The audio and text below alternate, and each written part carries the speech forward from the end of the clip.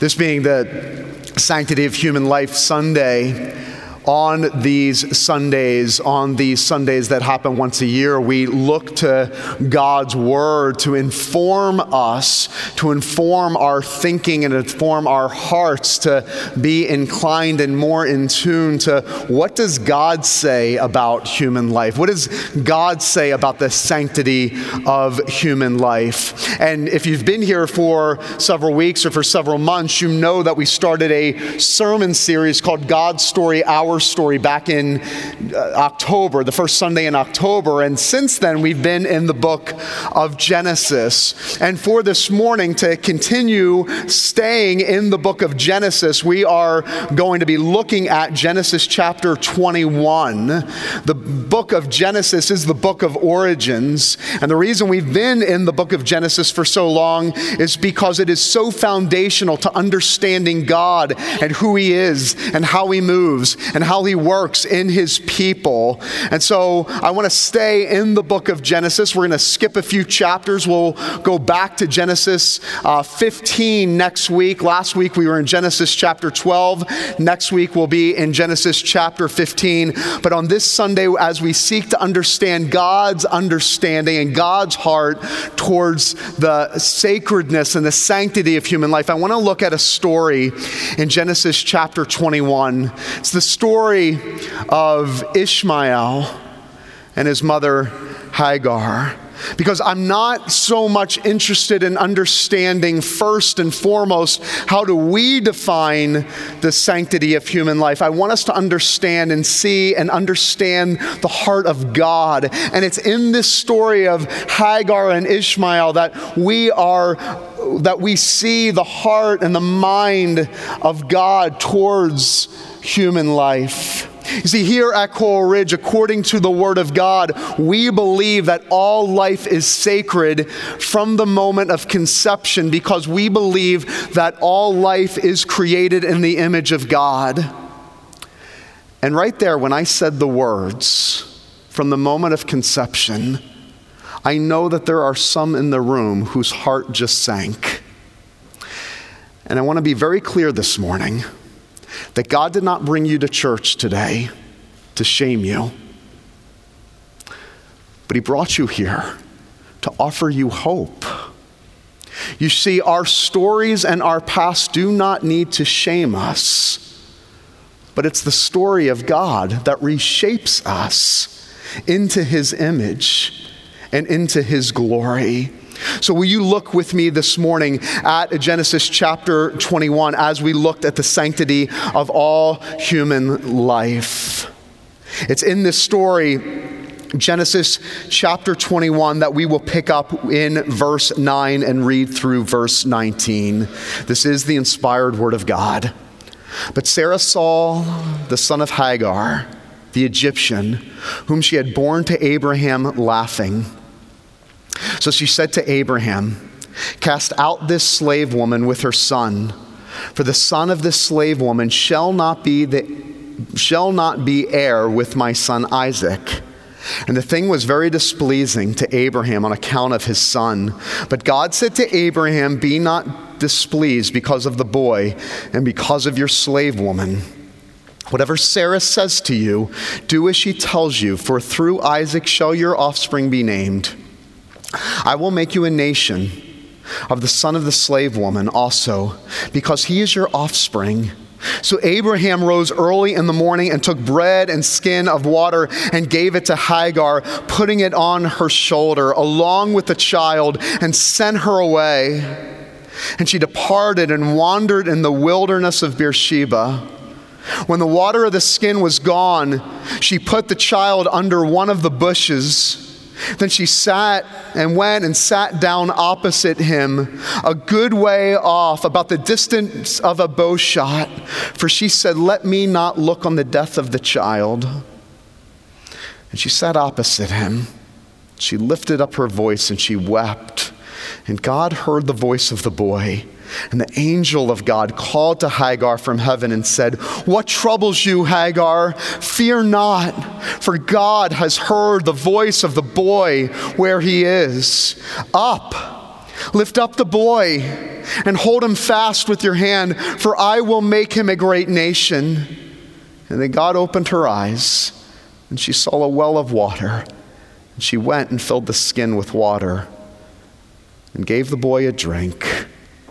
And the grass withers and the flower fades, but the word of our God, it stands forever. Amen. Often throughout church history, the people of God have been called a preview community. And what that means is that until God fully consummates the kingdom and fully brings heaven to earth in the end, that the people of God are to remain here in this world as a preview of what is coming. I often have heard people call the church God's big movie trailer. That like a movie that is about to come out, in order to give people a glimpse of what is to come, that we as the church live and love and serve in such a way that we give the ultimate coming attraction in the way that we exist as a people of God in this world, but not of this world.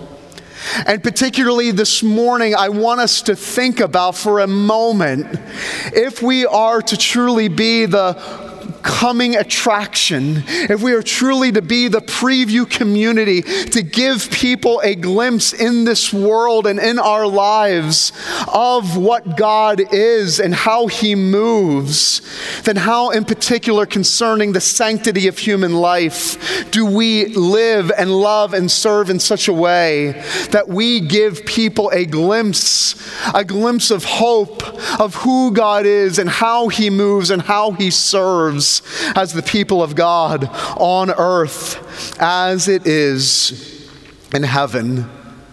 So the question I want to answer this morning briefly is, how does God see and how does God respond to the most vulnerable?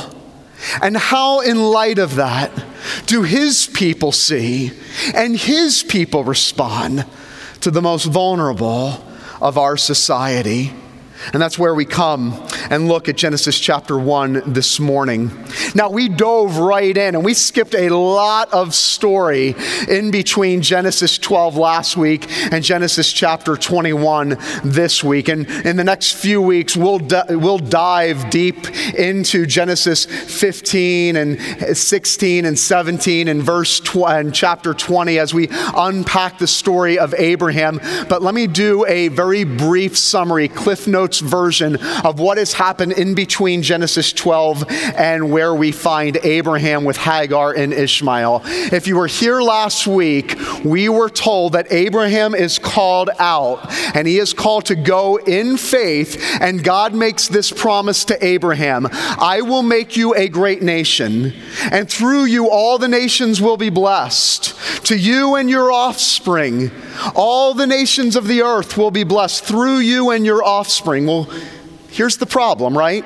And we addressed the problem last week, that he looks to his wife and she's barren. But God says, do not fear, I will provide. Abraham doesn't know how he will provide. He doesn't know what it will look like. But Abraham operates out of faith and believes that God will provide an offspring even in the midst of barrenness. Well, here's the problem. We get to Genesis chapter 21. There's still no offspring. You see, in order to have many sons, Father Abraham had many sons had Father Abraham, right? Good luck getting that out of your head the rest of the day. You need to have a son. In order to have many sons, you need to have a son. And here in Genesis chapter 21, Abraham doesn't have a son. And so Sarah and Abraham, not operating out of a spirit of faith, but out of a spirit of impulse, come up with this not so good idea. It's actually Sarah that goes to Abraham and says, well, if you really have to have a son, why don't you have a son with my maidservant, Hagar, the Egyptian maidservant? And so, like I said, not operating out of a spirit of faith, but out of a spirit of impulse, Abraham and Hagar come together and give birth to the son, Ishmael. And that's where we find ourselves in the story. A woman with no rights, a woman with no significance, a maidservant from Egypt gives birth to an illegitimate son by the name of Ishmael. And the first takeaway I want you to see here in this passage is that the vulnerable Hagar and the vulnerable Ishmael, the vulnerable here in this passage, are abandoned. The vulnerable are abandoned. We read in verse 8 and 9 that they're celebrating the feast day of Isaac. You see, after Abraham and Hagar give birth to Ishmael, Sarah eventually gets pregnant and gives birth to the promised son Isaac. And it's on Isaac's birthday, the promised son, they have a birthday. But there in verse 9, we read that Ishmael is mocking Isaac. It says that he mocks. And a mom doesn't like to hear the mocking of her son. And Sarah responds in the preceding verses by saying this to Abraham: get him out, Ishmael, and get her out, Hagar. And Abraham doesn't know what to do. It says that this displeases Abraham, the thought of abandoning Hagar and his son Ishmael. But God says, do it. I will still provide through the promised one, Isaac. And so Abraham reluctantly turns his back on Hagar and turns his back on Ishmael, and he sends them on their way with nothing but a skin full of water, about the equivalent of 3 gallons of water. And so the only hope that Hagar and Ishmael have, their future, extends only as far as how much water will be left in that skin in the next few days. And they are abandoned. They are abandoned and sent on their way. And we are told in verse 14 that they are sent out in this passage, that Abraham sends them on their way. And it's in that moment that Hagar and Ishmael lose everything. They are abandoned and they lose protection, they lose covering, they lose their resources, they lose their inheritance. And for Ishmael, he loses his father. And it's in that moment where they become the most vulnerable. Hagar becomes a widow, and Ishmael becomes an orphan with no father, with no hope. And then we read something so bleak and so dark. As the vulnerable Hagar and Ishmael are abandoned and sent on their way with no hope for a future, this is what it says in verse 15. It says, when the water skin is gone, Hagar put the child under one of the bushes. The word there, put, in the Hebrew means to throw. So imagine a mom simply throwing the son, abandoning the son in the bush, putting him there and throwing him there. Not only are Hagar and Ishmael abandoned by Abraham, but Hagar, the mother, abandons her orphan son. And what does it say in verse 16? She sat down opposite, about the distance of a bow shot, which means that she was not in earshot distance to her son. Why? She did not want to hear him do what? It says that she didn't want to hear him die. Verse 16, let me not look on the death of the child. And she lifted up her voice and she wept. She not only throws her son and abandons her son, but she goes so far away from him, though, so that she cannot hear the voice of the son dying. As they're sitting in the wilderness, this is utter darkness and brokenness. Hagar abandoning her son. and leaving him there to die, and running so far away so that she doesn't even have to watch him or hear her son die. And it's at that moment in verse 16 where it seems like there is absolutely no hope. What a bleak scenario. What a bleak picture. But it's then, and you should know this because you know the redemptive pattern of God. When all hope seems lost, and in the midst of utter darkness and chaos, we read that God intervenes.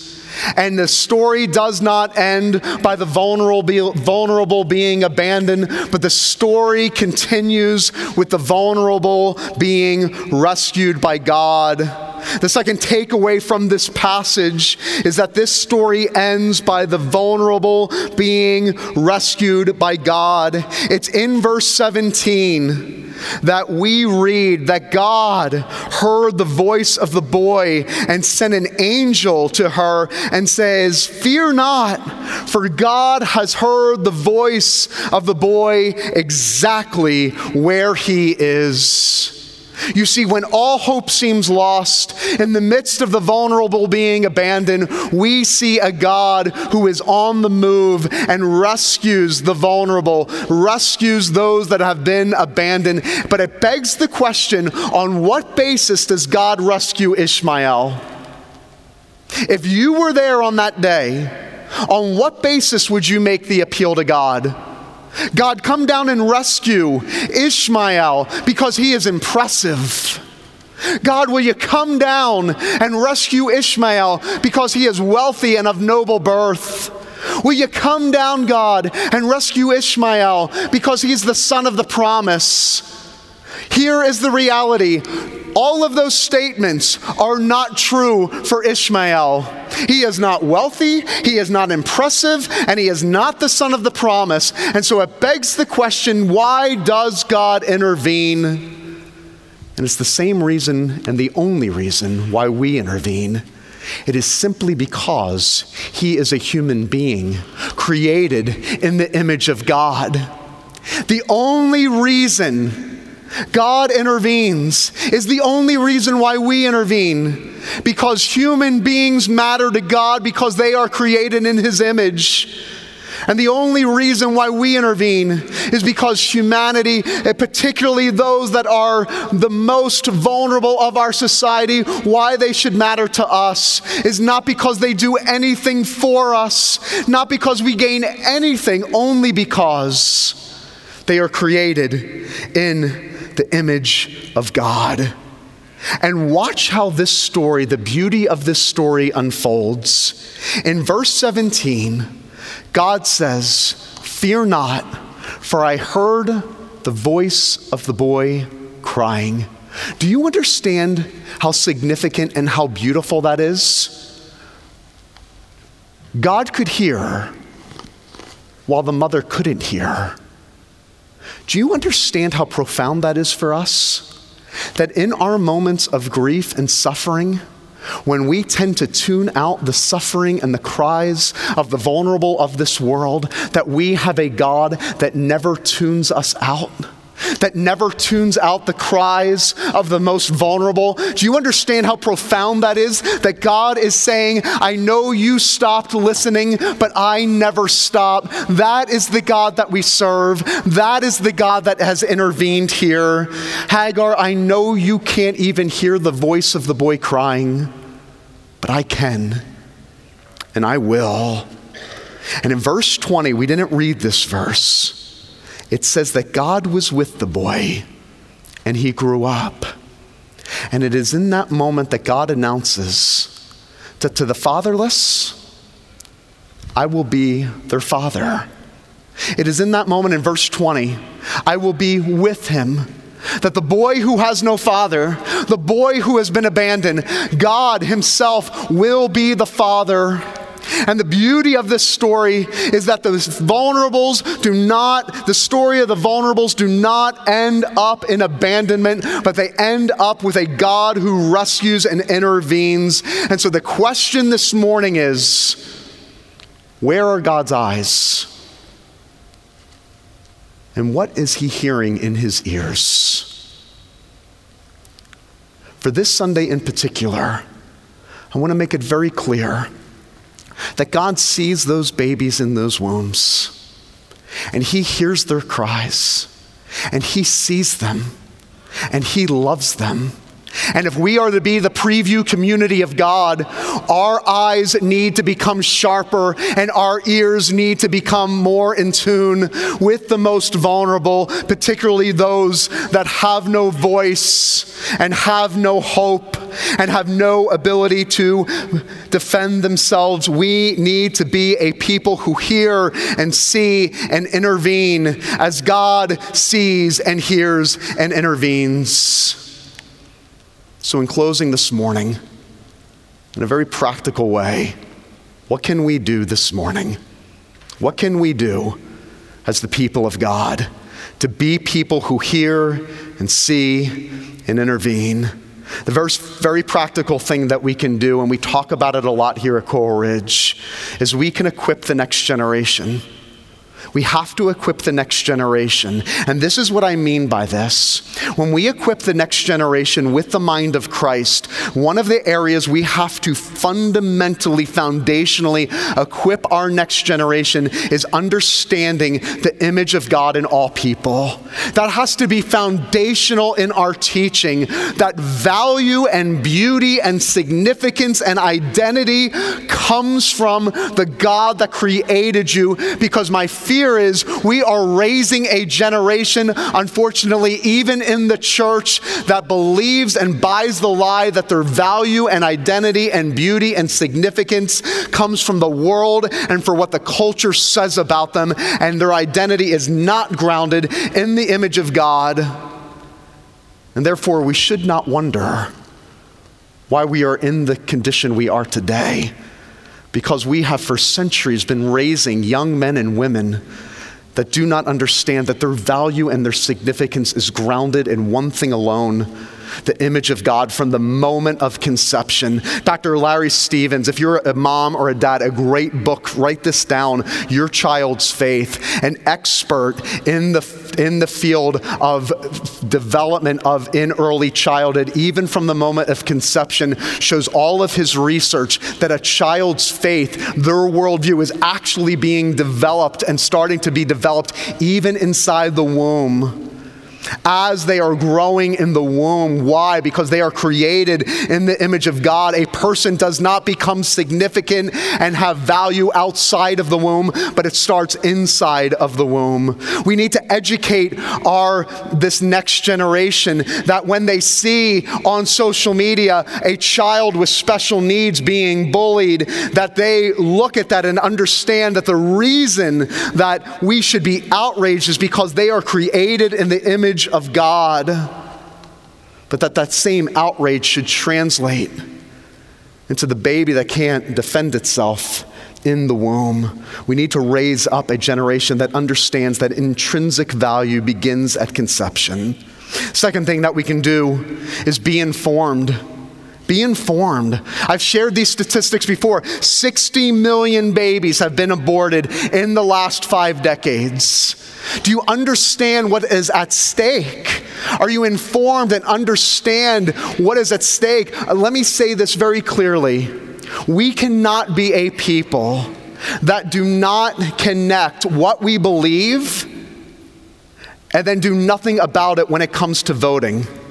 Let me be very clear about that. This must translate in how we serve and how we exist in our community and how we vote. Know the bills, know what's at stake. 60 million babies. There is a group right now called Planned Parenthood that is getting ready to spend $5 million in 2020 in 9 states, all to convince you that you have a right to choose. Will we not be the people of God that stand up and say, no, you do not have the right to choose. The only thing we have the right to choose is to promote and declare a culture of life in the midst of a culture of death. And now, I know what you're saying. There you go, Pastor. This is what happens, and this is how we become one-issue voters. And I want to go and say, listen to me very carefully. The history of this world has been shaped by one-issue voters. And I cannot think of a more important issue for the people of God to get behind than the sanctity of all human life. Be informed and make a difference. Number 3, get involved. We've heard from Ariana this morning. We are giving you in minutes, an opportunity to walk out those doors and engage with Hope Women's Center. And that is just one of many ways that you can get involved. You can support them financially. You can volunteer. You can go to their banquets. You can talk about them with friends and family members and people in your significant circles of influence about the work that Hope Women's Center is doing. Get involved. Get involved. We cannot be a people that just shake our fist at abortion and do nothing about it. We must be not simply reactive. We have to be people that are proactive. And then lastly, and most importantly, we need to offer hope. We need to be the people that offer hope that Jesus Christ, through his church, is the hope of the world. The statistics, if they're true and if they're right, 1 out of 4 women have had an abortion. That means there is someone here this morning that is either wrestling with this decision or feeling the guilt and the shame of their past. And the question for you is the same question for all of us this morning. Where in the midst of tragedy and shame do we find hope? And it is only in one place and in one person, the person of Jesus Christ. Because you see, the message of the gospel is this, and this is why it is the greatest message this world has ever heard or seen, is that Jesus Christ came down and he became vulnerable and he was abandoned by his people, even abandoned by his Father on the cross. And it was through the vulnerability of Jesus and the abandonment of Jesus on the cross that you and I can have hope this morning that God the Father, through faith in Jesus Christ, will never abandon you and me.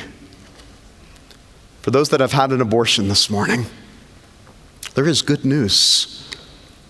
You do not have to wear the scarlet letter anymore, because Jesus has worn the scarlet letter for you.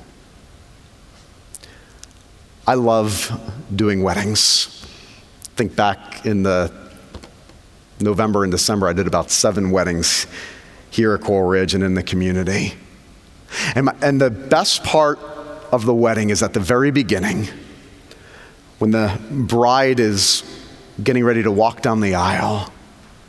And what happens? Everybody stands and everybody turns and looks down the aisle and looks at the bride in all of her splendor. But I don't look at the bride. I like to look at the groom. And what is the groom typically doing? The groom either has a big smile on his face, or maybe even tears streaming down out of his eyes and down his cheeks. And I love the look of the groom watching his bride come down the aisle in all of her beauty and in all of her splendor. Well, listen to me. If you're in Jesus Christ this morning, that's how Jesus looks at you. He does not look at your shame. He does not look at your past. But for those who are in Jesus Christ this morning, he sees his beautiful bride in all of her splendor, and with open arms says, "Come unto me." If you're here this morning and you are broken and weary and heavy laden, you do not have to be defined by your shame, and you do not have to be defined by your past. You can be defined by Jesus Christ, who says, "You are my beloved bride," and allow him to embrace you with all of your new beauty because of what Jesus has done for you. Would you come to him this morning?